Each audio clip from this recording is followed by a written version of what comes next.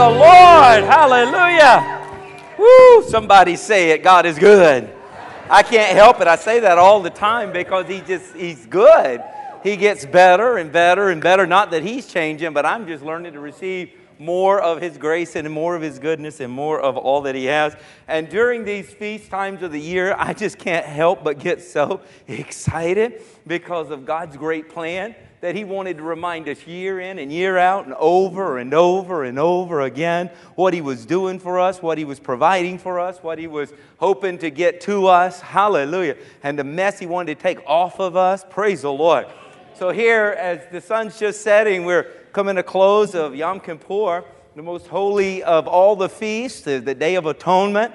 This has been an exciting time, and we definitely want to rejoice in the fact that God did not leave us to our own devices. Boy, we would have been messed up. He didn't leave us with a shovel to dig ourselves out of the sin rut we got in. He made a plan. He made a way. And over and over and over, he reminds us of that great plan. So since sundown of yesterday till this evening has been this great celebration of Yom Kippur, Day of Atonement. But guess what? Now it's all pointing towards Sunday, this coming Sunday. Look here, God has a plan. This is his calendar. He says, you had a sin problem, and I had a sin answer. And I'd send my only begotten Son because I love you so much. And he would come to be crucified and shed his sinless blood to pay off your sinful account. Praise God. That you could have be reconciled back to God. And then he gave us the unleavened bread, the Feast of Unleavened Bread, where Jesus came not born of a man and man's seed, that passes down the Adamic nature. All of us have sinned and come short of the glory of God because we were born of Adam's seed. We were born with it. But Jesus came to a virgin. He was the unleavened bread so that he could be the sinless sacrifice for us. Now note this, in Deuteronomy 16 and 16, God said there's 3 feasts that I command that you don't come before me empty-handed. And that's like, wow. So the offering from the heart, God loves. But he says, these are 3, you're not going to come before me empty-handed. And the first one is the Feast of Unleavened Bread. So at the Feast of Unleavened Bread, they would have to bring an offering for the Lord. And then we know the third day he was resurrected, hallelujah, from the dead. He is alive so that we can see the first fruit of the resurrection and know that he's got an eternity for us. And even though these bodies may die, the Bible says one day at that trumpet sound that the dead in Christ shall rise first. Amen. And we who are alive and remain shall be caught up to be with the Lord forever, to be with him in the air. God has a plan for us for eternity. And then he gave this 50 days that there was another spring feast to come, but there was a 50-day time span there. And that's why it's called Pentecost. Penta is the 50 or the 5. So in 50th day, Jesus told his disciples, he says, I'm going to heaven, but I need you to go tarry in Jerusalem. I've got something for you. What you've seen me do, you're going to be able to do. You've seen me lay hands on the sick, you'll be able to lay hands on the sick, and they shall be made well. You've seen me not let the devil run over my life, and I've run the devil off. You're going to have authority to be able to run the devil off. He said, I'm going to give this to you, but you don't have it now. You need it by my Spirit dwelling in you. So he tells them to go and tarry in Jerusalem till they're endued from on high with power. And on the day of Pentecost, the Bible says at that feast, it was a feast, that they were filled with the Holy Spirit. And Peter, who was cowardly, denying the Lord, is now bold, standing up and preaching to all the people that had gathered there for the feast, and 3,000 were saved. The church was birthed. So that's why I've got in here the church age. That's where the birthing of the church came forth. We're going to talk more about that tonight in our part in this. So the second time it says in Deuteronomy 16 and 16 that we shouldn't come before the Lord at a feast with their hands empty is at the Feast of Pentecost. So that's another one we need to really, now you say, I'm not under the law. Thank God we're not under the law. But if this was important to God, maybe it should still be important to us that we give a sacrifice unto him in the Feast of Pentecost. And then we know this church age has been this lingering 2,000 years plus that God is building his church in and through us. He has called us to be his ambassadors, and that we would expand the kingdom of God on earth as it is in heaven. That's how he taught us to pray. And then we know that there's coming a day that this feast, this next feast that we just celebrated last week is going to come to pass, or the week before last, and that's Rosh Hashanah. That's the Feast of Trumpets that corresponds with the rapture of the trumpet of God calling us up into the heavens and all that takes place with that. We know that it's fulfilled in part through Christ's coming, but Jesus said He's yet got more He's going to do. He's going to rapture us. He's going to call us unto Himself. So that hadn't been fulfilled yet. So these fall feasts have things yet to be fulfilled. And then here tonight, the sun is just set, and we've just come to the end of Yom Kippur, and Yom Kippur just left me. Come back, Yom Kippur. And here, what an exciting time as we celebrate the Feast of Atonement, the Day of Atonement. And we talked about it Sunday and how Aaron, the high priest, would have to slay a bull, take the blood into the Holy of Holies for atonement for himself, sprinkle on the Holy of Holies, the mercy seat, 7 times the blood. Then he would get cleansed, and that bloody garments would be hanging to the side. Now he would come out in his white linens.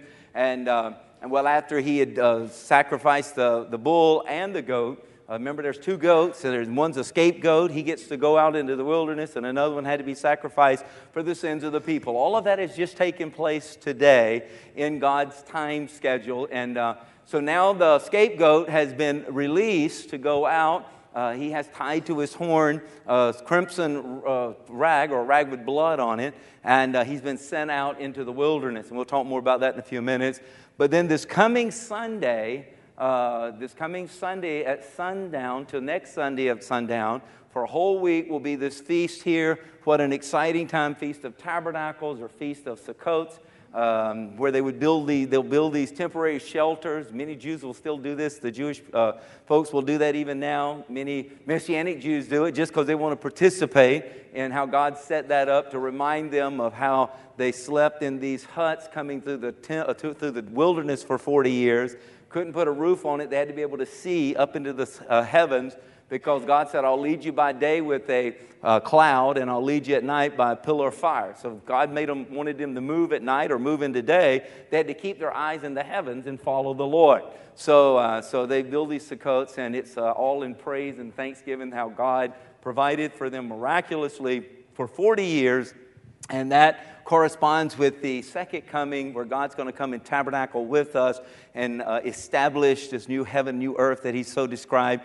Read about this in the book of Revelation. You read about it in the prophets of old. It's an exciting time. So these fall feasts have not yet been fully completed. There's things yet to come, but Christ has already met the fulfillment of everything we need in Him. And praise God for that. So as we are closing out Yom Kippur today, what excites me about this feast so much, every one of them excite me. Sukkot, next week, this Sunday, I probably will split. If God don't do a miracle, I think I'm just going to just come apart. I'm so excited. Sukkot is absolutely amazing. It is amazing. When I share with you, I'm already getting the goosey bumpies. Praise the Lord. But here at Sukkot, what an exciting time. It's all about God's atonement for man's sin. But it's not just a one-way thing. It's all about the double, being double free, double free. Jesus said in John 8:36, He said, therefore, if the Son makes you free, you shall be free indeed. And that phrase, free indeed, in the Greek text, in the original of which it was given, means double. You'll be free double. There's twice in it. There's double for you. There's double freedom, double freedom. And that goes back to the twofold redemption that we see in Yom Kippur. You remember when Jesus asked in Matthew, and He said, 16:16, He said, who do men say that I am? And you remember Peter finally said, with revelation from the Father, thou art the Christ, the Christos, the Christ, the Son of the living God. And that word Christ, Christos, means, as the prophets of old told us, there's a Christos coming, there's an anointed one coming, and He's going to do 2 things. He's going to remove the burden, and He's going to destroy the curse. He's going to lift the burden off of His people, and He's going to destroy the curse that is on His people. Now, I don't know about you, but that's exciting to me to know that Jesus doesn't just want to remove the burden and give me access back to heaven, that one day when I die at 150 or whatever it is, that I'm going to go to heaven finally, but that on this earth, He wants me to live with the curse removed off of my life.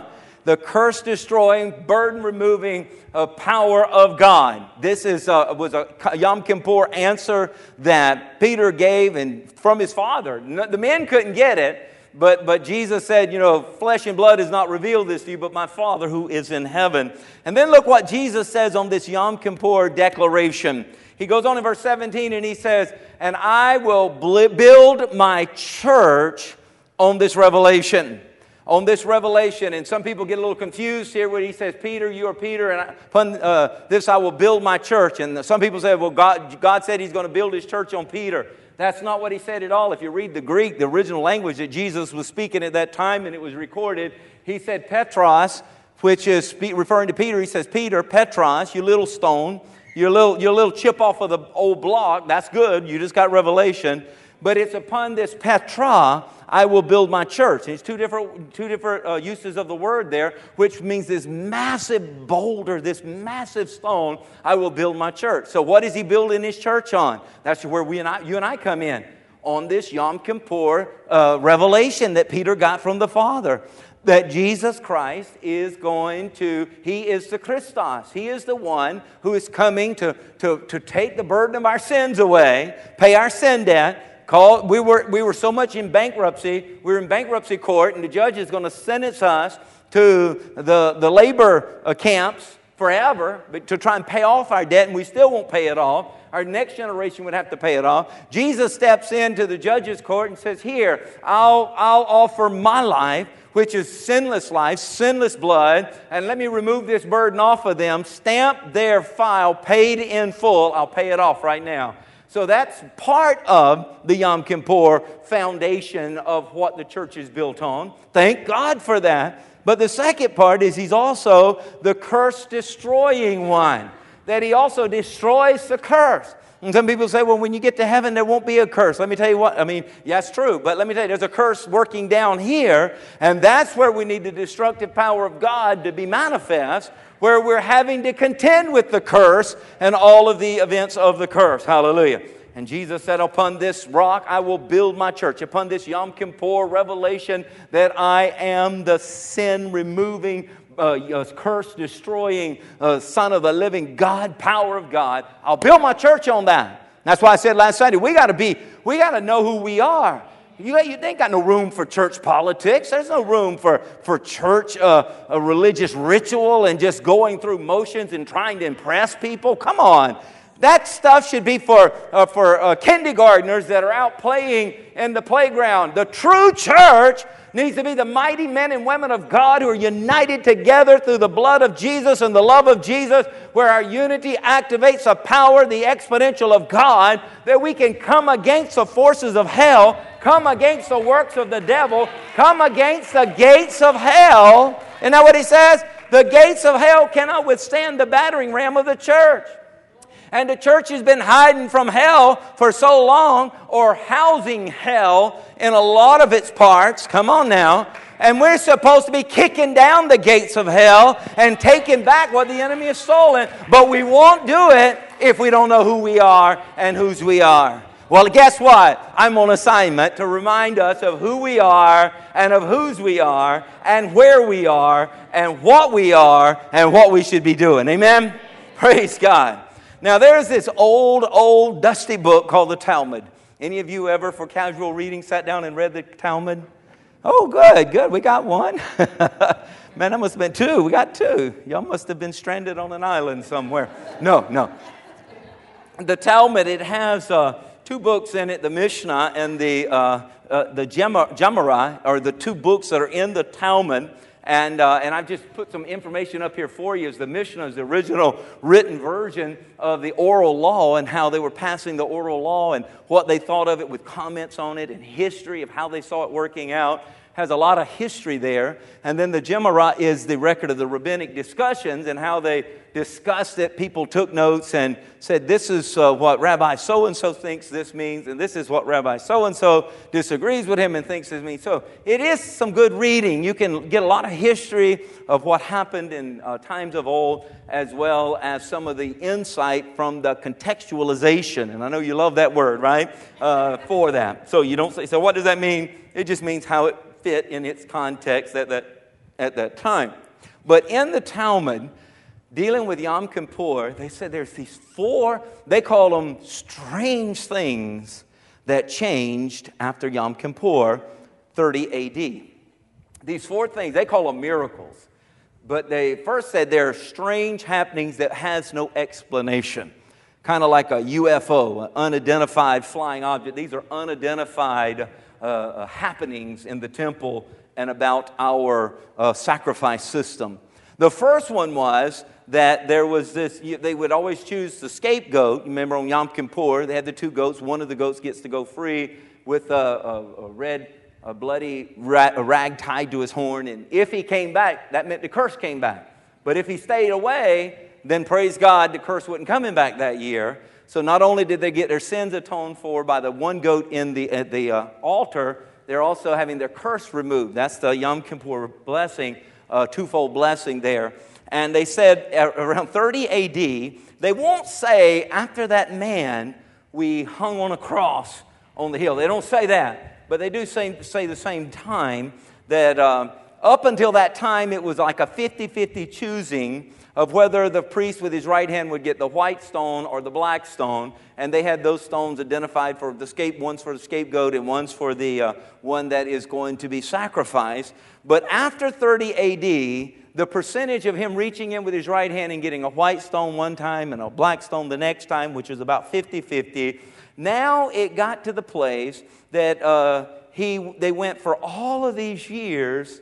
And from 30 AD to 70 AD, those 40 years till the temple was destroyed, and not one time in those 40 years did they pull out the stone for the scapegoat ever again, in the right hand, the way it was done. So the statisticians said that's astronomical. That's over 1 trillion to 1 that would happen. It's like this system of the scapegoat just doesn't work anymore. Another thing they say happened, that they talk about it kind of like around campfires, and it's like, ooh, spooky, okay? Said, since 30 AD, the temple doors would swing open every night on their own. No matter how much we locked them, no matter how much we did, everything was supposed to be to secure them. And now remember, these doors are 70 feet high. Like a 7-story building. I mean, it's 70 feet high and 50 feet wide. That's how big these doors are. And they're made from cedar from Lebanon. And there's one rabbi that's recorded in the Talmud, and he says this. He says, he's speaking, he says to the temple, he's talking to the temple. "Oh, temple, why do you frighten us?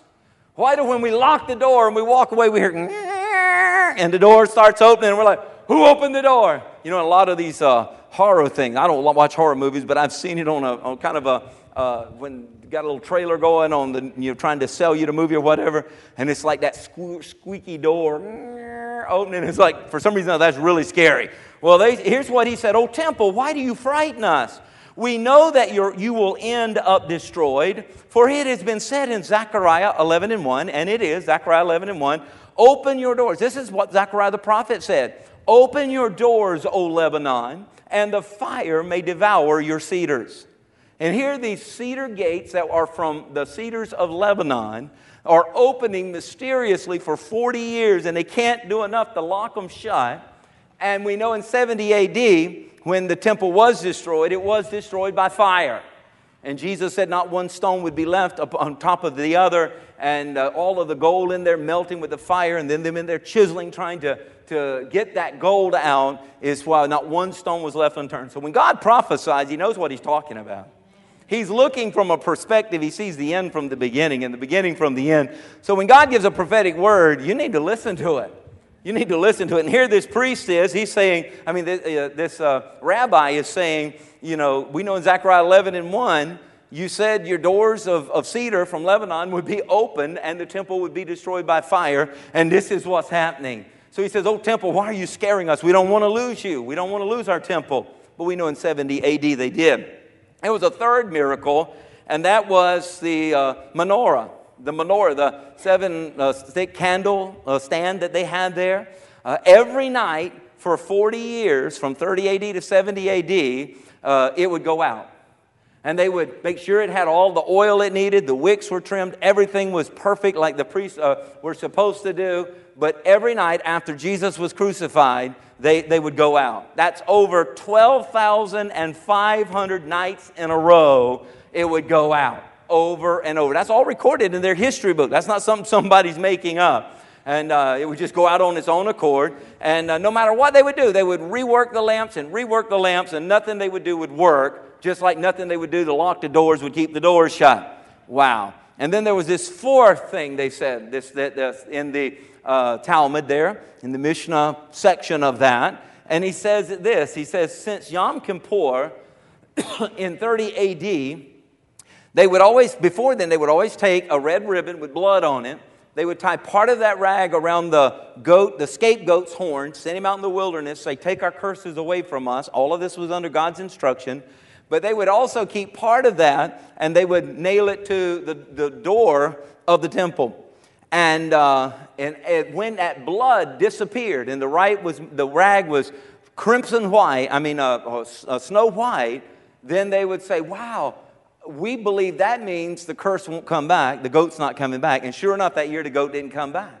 So they put it together that if it miraculously turned white, then the curse wasn't coming back on them, that this system was working, and they would rejoice and celebrate like you couldn't believe. But something happened after Jesus was crucified. They continued for 40 more years doing Yom Kippur with the two goats and the bull, and with the scapegoat, but they would put this bloody rag on the temple door, and it never changed. It stayed bloody. Nothing. It's like this system don't work anymore. And they knew the odds were for them because the history showed that more times than not that it turned white and the curse was removed that year. But now it never turned white. They knew it's like this thing it's like shaking something. What's wrong with you? Are you broke? It's not working anymore. And all of this is recorded in the Talmud. How exciting is that? They're not recognizing Jesus as the Messiah. They're not recognizing it was what Jesus did for us as He is the Lamb of God, that He is our Yom Kippur sacrifice, that the old system, He came and fulfilled that. So now we need Jesus rather than that system. They didn't put it together. Many of them didn't, but Peter and Paul and all of those disciples were teaching in this same time frame, and many put it together, and they came to serve Jesus Christ as their Lord and Savior, and the church grew daily, the Bible says. Hallelujah. So isn't it exciting to know that what God said in His Word is real? You can go to historical documentation from people who don't believe in Jesus, and they will tell you that something happened when this man Jesus was crucified. It shut our system down. Come on now. Hallelujah. So this is, I don't know about you, but this is so exciting to me to know that what God has set up is going to come to pass. We don't have to worry. We don't have to wonder. We don't have to doubt. We don't have to live in. We know that we know it's not. So their rag right now, there's no temple now, but if it were, it would still be red because that scapegoat is not the one who might or might not have removed their curse. We had another scapegoat, the Bible said, who came in and fulfilled it for all ages, and that is the Son of the living God.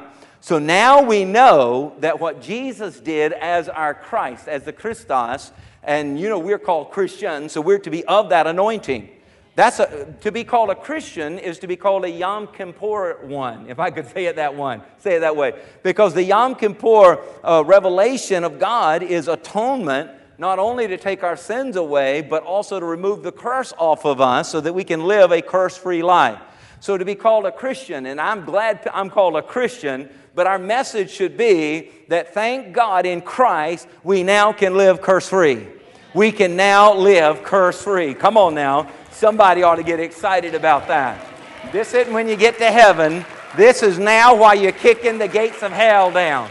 This is now while you're kicking in the back door of the devil's house and taking back your children and taking back your mind and taking back your money and taking back your health and saying, you're not going to have your way because I have a Savior, a Redeemer who is the Christ, and now He's attached me, brought me into His fellowship in His body, and as a son or daughter of God, I am now anointed as well, called one like the Christ, one like the anointing, one like the Yom Kippur. So we help others see that their sins have been removed and the curse has been lifted in Jesus Christ. So all who will call on the name of Jesus. Have you called on the name of Jesus? There's a lot of religion that will dance and celebrate and they will poll and they will ballot box vote and they will secret vote. They will raise hands and vote and they will do all kinds of stuff to say whether or not they're of the body of Christ. Let me tell you what, that's not how you get in. That's not how you get in. You don't get in playing politics. You don't get in playing church, the hypocrite game. You don't get in that way. You get in through a relationship with Jesus Christ. That's the only way. The only way. You got to open your heart and say, Jesus, it's not about them. It's about you. It's not about all this. It's all about you. And I want to serve you and live my life to bring glory and honor to you. One time, Pastor Radika and I, we were out of town, and it was quite a rustic place that we were staying, and we were sleeping in this bed. And I woke up and looked over, and she was purring like a kitten, just enjoying herself. And I'm looking around, and as I'm looking around, I saw there was an ant right above the headboard, just walking on the wall. And the country boy that I am, I just reached up and I smooshed it. I just get rid of that ant, and I went back to sleep. And did you know I woke up later and my hand was covered with ants? And I look over at Pastor Radika, not an ant is on her. And I'm like, why aren't they on her? She's sweeter than I am. But what I believe it was is they could smell the scent of the ant that I killed on my hand. And as they smelled, I was carrying the scent for them to come and attack me. And boy, were they attacking me, boy. And I had my hand all bitten up by that. Now that's in the insect world.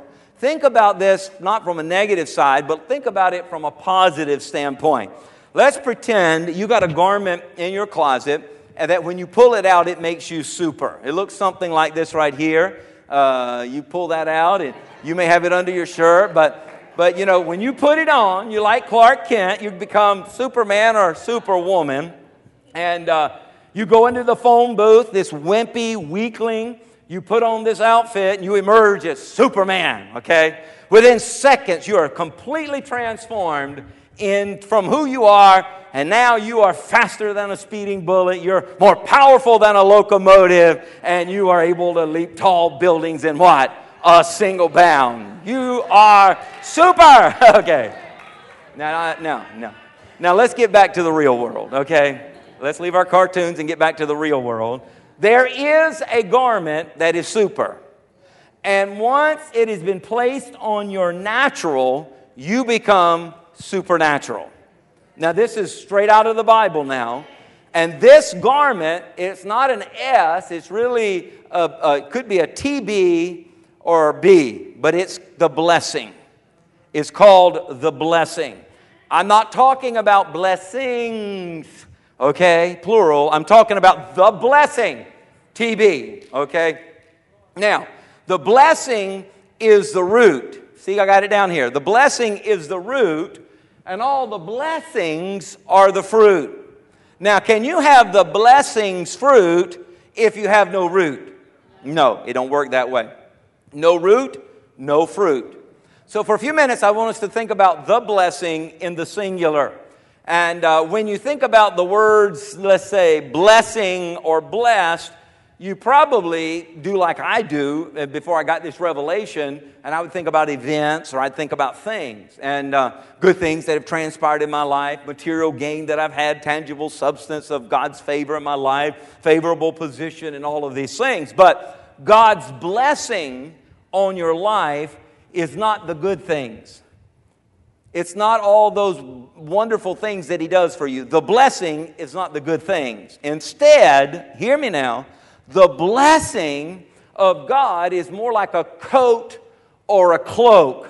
It's like a garment that you wear rather than something that you get. Now let me give you an illustration. This will help us see the distinction between blessing and blessings, okay? Think of the wind. Look here at this picture here. You're thinking of the wind. You see the kite blowing. You see the hair blowing in the breeze, leaves rolling around. The limbs are all flying. And, you see all these things and you say, boy, the wind is sure blowing today.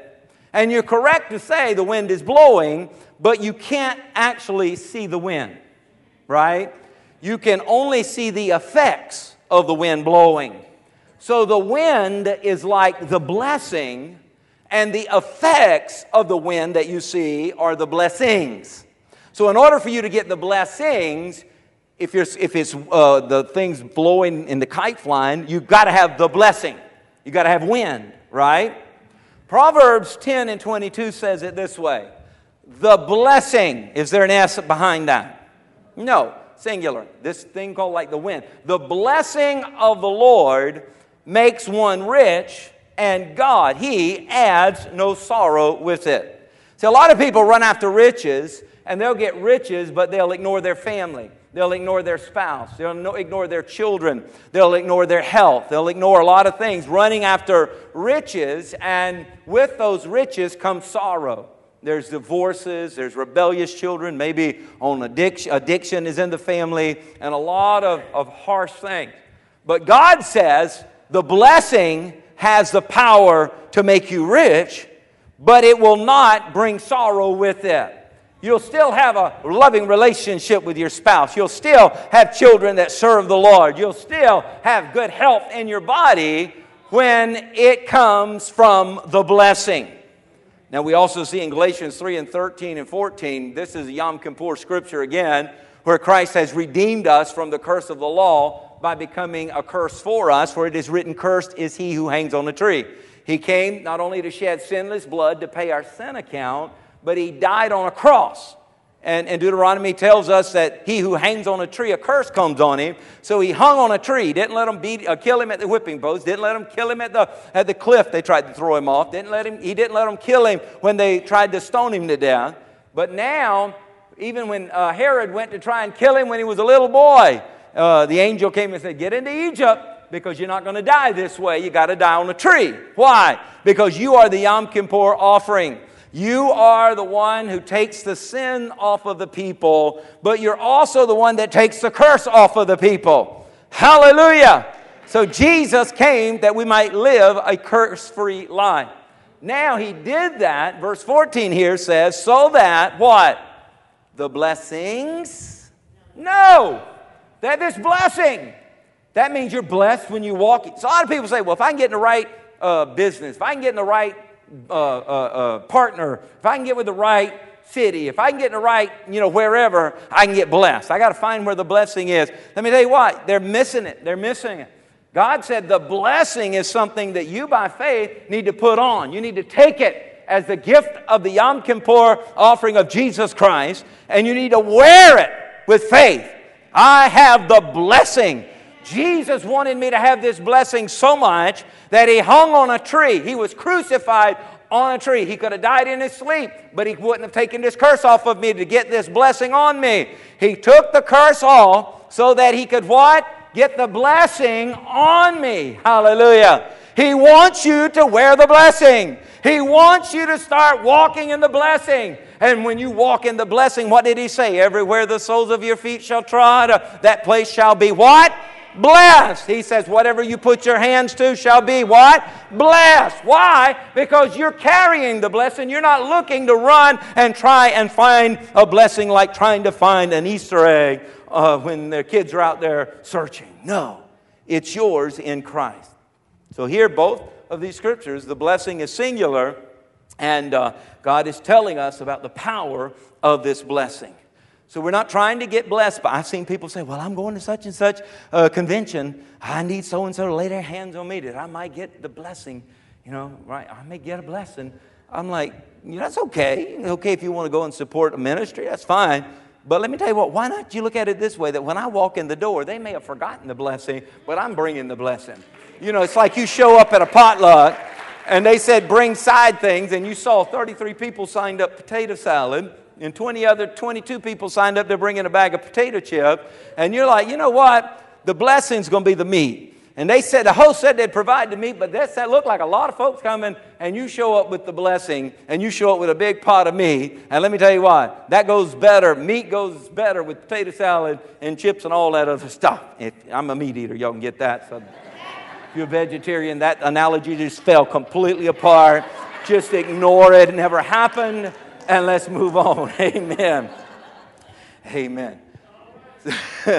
So in the next few moments here, I want to drill into you. I want to take a drill and drill it into your spirit, man, and I want to pour you full of faith from God's Word. Faith comes by hearing, and hearing by the Word of God, so that your faith will rise up and you will embrace the blessing. This is Yom Kippur. This is the eve of Yom Kippur. Let me tell you what, that you would embrace the blessing. Let me tell you what, if they sent a scapegoat out tonight, I'm here to tell you, it doesn't matter if that goat comes back or not. Our sacrifice has already fulfilled it. The curse has been broken. The curse has been lifted in Christ Jesus. And you can declare even now, you don't have to look at some bloody rag to see if it's going to turn white. All you got to know is that your robes were red as crimson, but now they're white. They're white as snow. They're pure as wool, because your Yom Kippur sacrifice, Jesus the Christ, has already deemed it all done for you. Amen. So let me just hopefully cause you to want to go and feast at the blessing. Feast on the blessing of the Lord. So let me give you several things that the blessing is. Number one, this, what we're calling the blessing, is a gift of grace. Thank God for that, because grace gets in front of my life and invites me into something that I cannot attain on my own. Grace takes me to a height I could never achieve in my own smarts or strength. Grace extends the invitation, and it invites us into another realm that we could never work hard enough, give enough money, be humble enough, beat ourselves up enough. There's nothing we could do to get to that place that grace will bring us to. So instead, we swing from, I've seen people go from one extreme to the other. They go from legalism, where that kills you and everybody's going to hell, and it's like we're glad you're going to hell, and I wish you were going to hell right now. You're not doing what you should do. You ever seen that kind of preaching? And you're like, whoa. But then that swings over to the other sense of licentiousness, where, and that'll kill you quicker if you're not careful. Everything is has a license. It's free. You just do whatever you want. God loves you. It doesn't really matter. Let me tell you what. Grace says you don't deserve this, but I'm going to give it to you anyway. Mercy says you don't deserve the blessing. You deserve damnation. Yet grace steps in and says you deserve this because Jesus loved you this much, that He made this available to you. Not because you deserve it, but because Jesus loves you this much. Will you embrace it? So we have to do something. Faith without works is dead. We have to embrace it. So I pray you would embrace the blessing tonight, because you know you don't deserve the house you live in. You don't deserve the spouse you have. If you're married, just look at them right now and say, I married up. I married up. Come on, bless them right now. Just go ahead and bless them. I married up. You don't deserve the children or the health or the friends that you have, but by grace, by the amazing grace of God, the love of God, hallelujah.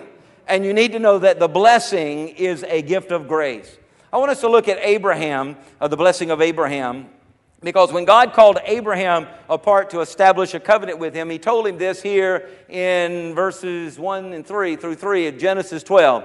Get out of your country, from your own family and your father's house, to a land that I will show you. Look at verse 2. And I will make you a great nation. Look what He says. And I will bless you, and I will make your name great, and you shall be a blessing. Now remember in Galatians 3:14, we just read that Jesus took the curse off of us by hanging on a tree so that what? So that what? The blessing of who? Abraham. So the blessing of Abraham might come on us, even the Gentiles. Here's the blessing of Abraham. I'm going to make you a great nation. I'm going to bless you. I'm going to make your name great, and you shall be a blessing.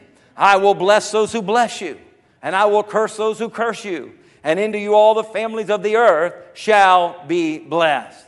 So in speaking these words to Abraham, as God spoke them, He actually placed the blessing on him. God graced Abraham. He invited him into the blessing here. He graced Abraham with the blessing by His words. Now, when you look at how God did it, guess how you and I can receive it even today? Abraham had nothing to do with it. Romans 4:3 says he responded. Romans 4:3 says Abraham believed God, and it accounted unto him for righteousness. So, in Galatians 3:14, God says, I want to put the blessing of Abraham on you. No excuses. You say, I'm a Gentile. Even the Gentiles. Put it right there. I want to put the blessing on you.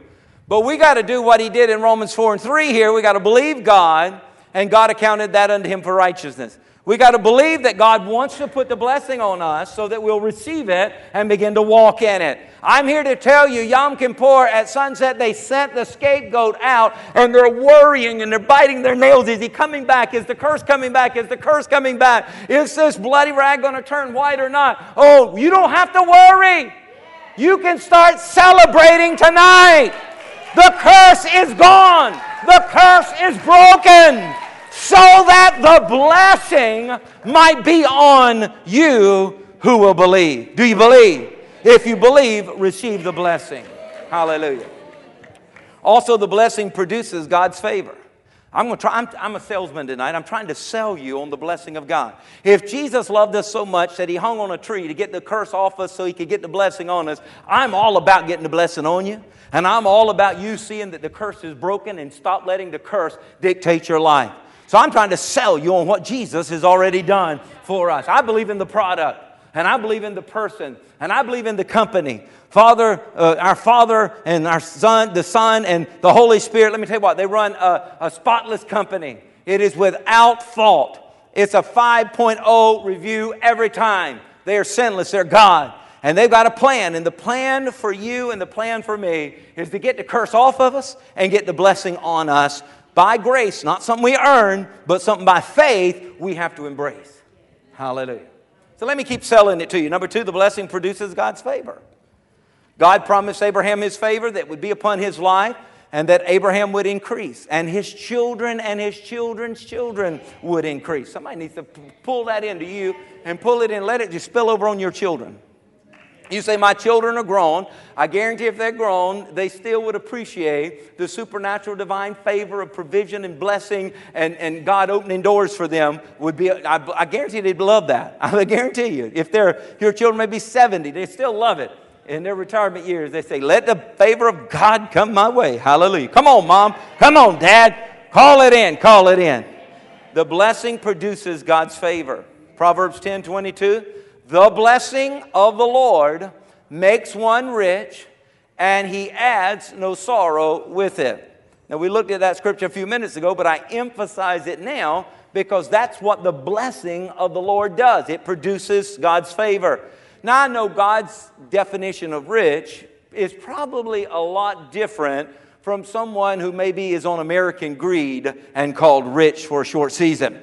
The richness and the prosperity of God's people is probably in comparison to the greed and the jet-setting lifestyle of trying to be showing off and trying to be somebody because you think you got something.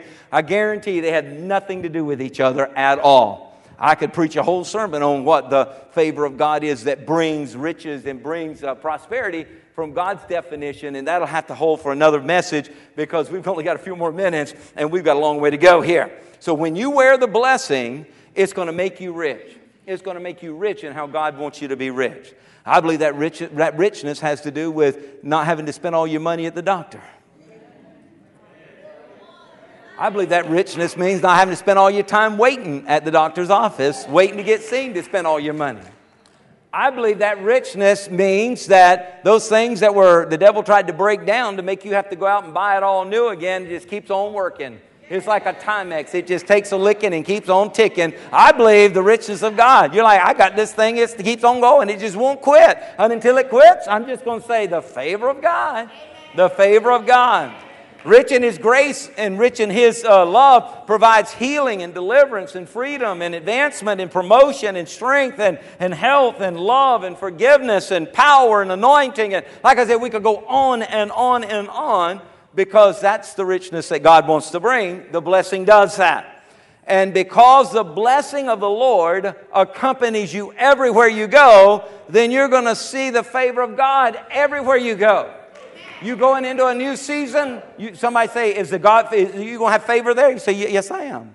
And you say, well, what about when next year comes around? You going to have favor? You say, yes, I am. Now, how do you know that? Because I have the blessing of God. Jesus did everything to get the blessing to me. I have faith to receive it and to wear it and declare it in the name of Jesus. So wherever I go, it's going to be blessed. Amen. Psalms 1:3 says it like this. He shall be like a tree planted by the rivers of water. This is what, when you wear the blessing, you will be like a tree planted by the rivers of water, bringing forth fruit in its season. Your leaf does not wither, and whatever you do shall prosper. Hallelujah! Hallelujah! Everything you touch prospers. It cannot help but prosper because you bear the blessing. You wear the blessing. You declare the blessing. So when the Lord pronounces the blessing upon you, you got to start walking like that.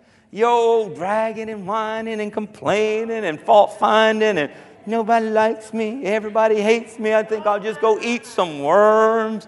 You got to start saying, I got the favor of God on me. I wear the blessing. Not a prideful nose up in the air. I pray a rainstorm comes and put your head down but no, just put the humbleness of God, the humility of God, but say, God, I didn't deserve it, but you love me this much. You've invited me in to wear your favor. You've invited me in to wear your blessing. You want the folks around to see me having the coat of many colors. You want me to see your love exposed on me. You want me to be light, and how am I going to be light that affects them if I'm the same place they're at? You want to reach them so that they can be invited to wear the favor of God and the blessing of God as well, that they can have a relationship with Jesus as well. Who wants a relationship with somebody broke, busted, and disgusted in the name of Jesus? Man, I need $1 from you. I got to pay my light bill. I need $1 from you. I got to go buy me a box of Cracker Jacks or something. I need $1 from you. Come on now. And the world says, man, and I'm a Christian, give me $1. And they'll be like, man, you're a Christian. They'll be leaving. They say, I don't want anything to do with this Christianity. But if you're blessed to be a blessing, what did he say? You'll have more than enough. You'll have more than enough. Enough not only to take care of your needs, not only to leave an inheritance to your children and your children's children, the Bible says, but also enough to be a blessing to those that are in need around you. Now remember, whatever the Lord's given to us, the devil's going to fight us on this. Anybody know what spiritual warfare is all about? Anybody been in the battle? Don't you give up. Don't you give up. It may not look like you're winning right yet, but don't you give up, because the scapegoat's not coming back. The curse is broken. The victory is yours. You just got to stand firm, weary not in well-doing, for in due season you shall reap if you faint not. So if you're in the middle of a battle, I'm encouraging you tonight, the blessing. Hallelujah. Number 3, the blessing reverses the curse. Woo! Reverses the curse. Reverses the curse. He establishes this covenant with us, with the promises of God. And look what he says. In verse 3 of 12, Genesis. I will bless them that bless you. I will curse those that curse you. Not only is the blessing going to bless you, but now that curse that's been coming on you is going to bounce back off of you and go right back on them. Somebody trying to curse you, bam, they get hit right between the eyes. It's like a boomerang, bam, it just keeps coming back. And they're like, I'm trying to curse, bam, and it just keeps coming back. Because you're wearing the blessing. And the blessing of God won't let the curse come on you. Praise God. Praise God. Somebody say, I love that. He said, I'll reverse every curse, every idle word, every trap, any evil thing that anyone has tried to come against you with, I'm going to reverse it. I'm going to reverse the curse. In Isaiah 54, verse 15, indeed they shall surely assemble, but not because of me. Whoever assembles against you shall fall for your sake. The blessing is going to be aggressive toward the curse. Because part of the blessing is that they're coming against you, they're going to fall. If somebody's trying to bring you down, they're going to go down. You don't have to stoop and fight at their level. Hallelujah. He said in verse 17, what? No weapon. How many weapons does that leave out? That covers them all, right? That means weapons that we hadn't even thought of yet. When they think of them, no weapon shall formed against you shall prosper, and every tongue which rises against you in judgment you shall condemn. This is the heritage of the Lord's servants, and this righteousness is from me, says the Lord. Hallelujah. So God is not going to let anybody mess with your blessing. Hallelujah. As long as you wear the blessing in faith, no curse can attach itself to you in the name of Jesus. You're going to have warfare. The enemy's going to try from long range to try and send it in. But I'm telling you what, you'll see bombs are bursting in air, but it won't be because they're hitting you. They're going to be hitting an iron dome of the hand of God and the wings of angels that are protecting you. So don't wear the curse, wear the blessing. Amen? The point is you got to wear the blessing. You got to know I'm the blessed of the Lord. Not I have blessings, that's the fruit. I am the blessed of the Lord. I am rooted in my Yom Kippur sacrifice. I am rooted in Jesus the Christ, the Christos, who has lifted my sin, taken my sin and destroyed the curse off of my life. Hallelujah. That's why he says in Philippians 2 and 5, let this mind be in you which was also in Christ Jesus. That mindset that Jesus' last name is not Christ. His first name is not Christ. He was Jesus, he is Jesus the Christ, the anointed one, the Yom Kippur anointing that takes away the sins and removes the curse. The twofold. He was free, free indeed, double free, double. So here, the mind that Jesus walked on this earth and showed us how to live victorious was his mind was set on that anointing of him being the Christ, the Christos. And now he says, you have the same anointing. He said, the anointing on me I put on you, and you become now the body of Christ. We, the church, are called what? The body of Christ. Here on earth now. The body of this same anointing. Where sins have been destroyed, and the curse has been broken. Hallelujah. So as long as we wear the blessing. Final, let me wrap it up at this one. The blessing makes you a blessing. Wow. Now that feels good. I'm just here to tell you, that feels good. God told Abraham, you shall be a blessing. I will bless those that bless you, and I'll curse those who curse you, and in you all the families of the earth shall be blessed. You're going to be able to bless those who bless you. You'll be a blessing. And being a blessing started with Abraham's family. If you remember, God didn't call Abraham's nephew Lot to leave with his family, but Abraham did. Here, Lot tags along. He knew a good deal when he saw one. He's like, wow, Uncle's got the blessing of God on him now. And he's going to prosper, so I'm just going to hang with him. Guess what? Lot prospered so much that his increase of wealth was bumping heads with the increase of Abraham's wealth.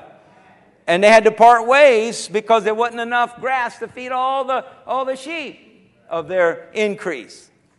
So let me tell you what. You want to live that life with the blessing of God on you, where folks say, I just want to hang around. I just want to hang around Pastor Adika. There's just something about her. There's a glow about her. There's a favor on her life. Let me tell you what, and they just want to hang around her. That's what I did. I married up. Praise God. Glory to God. Hallelujah.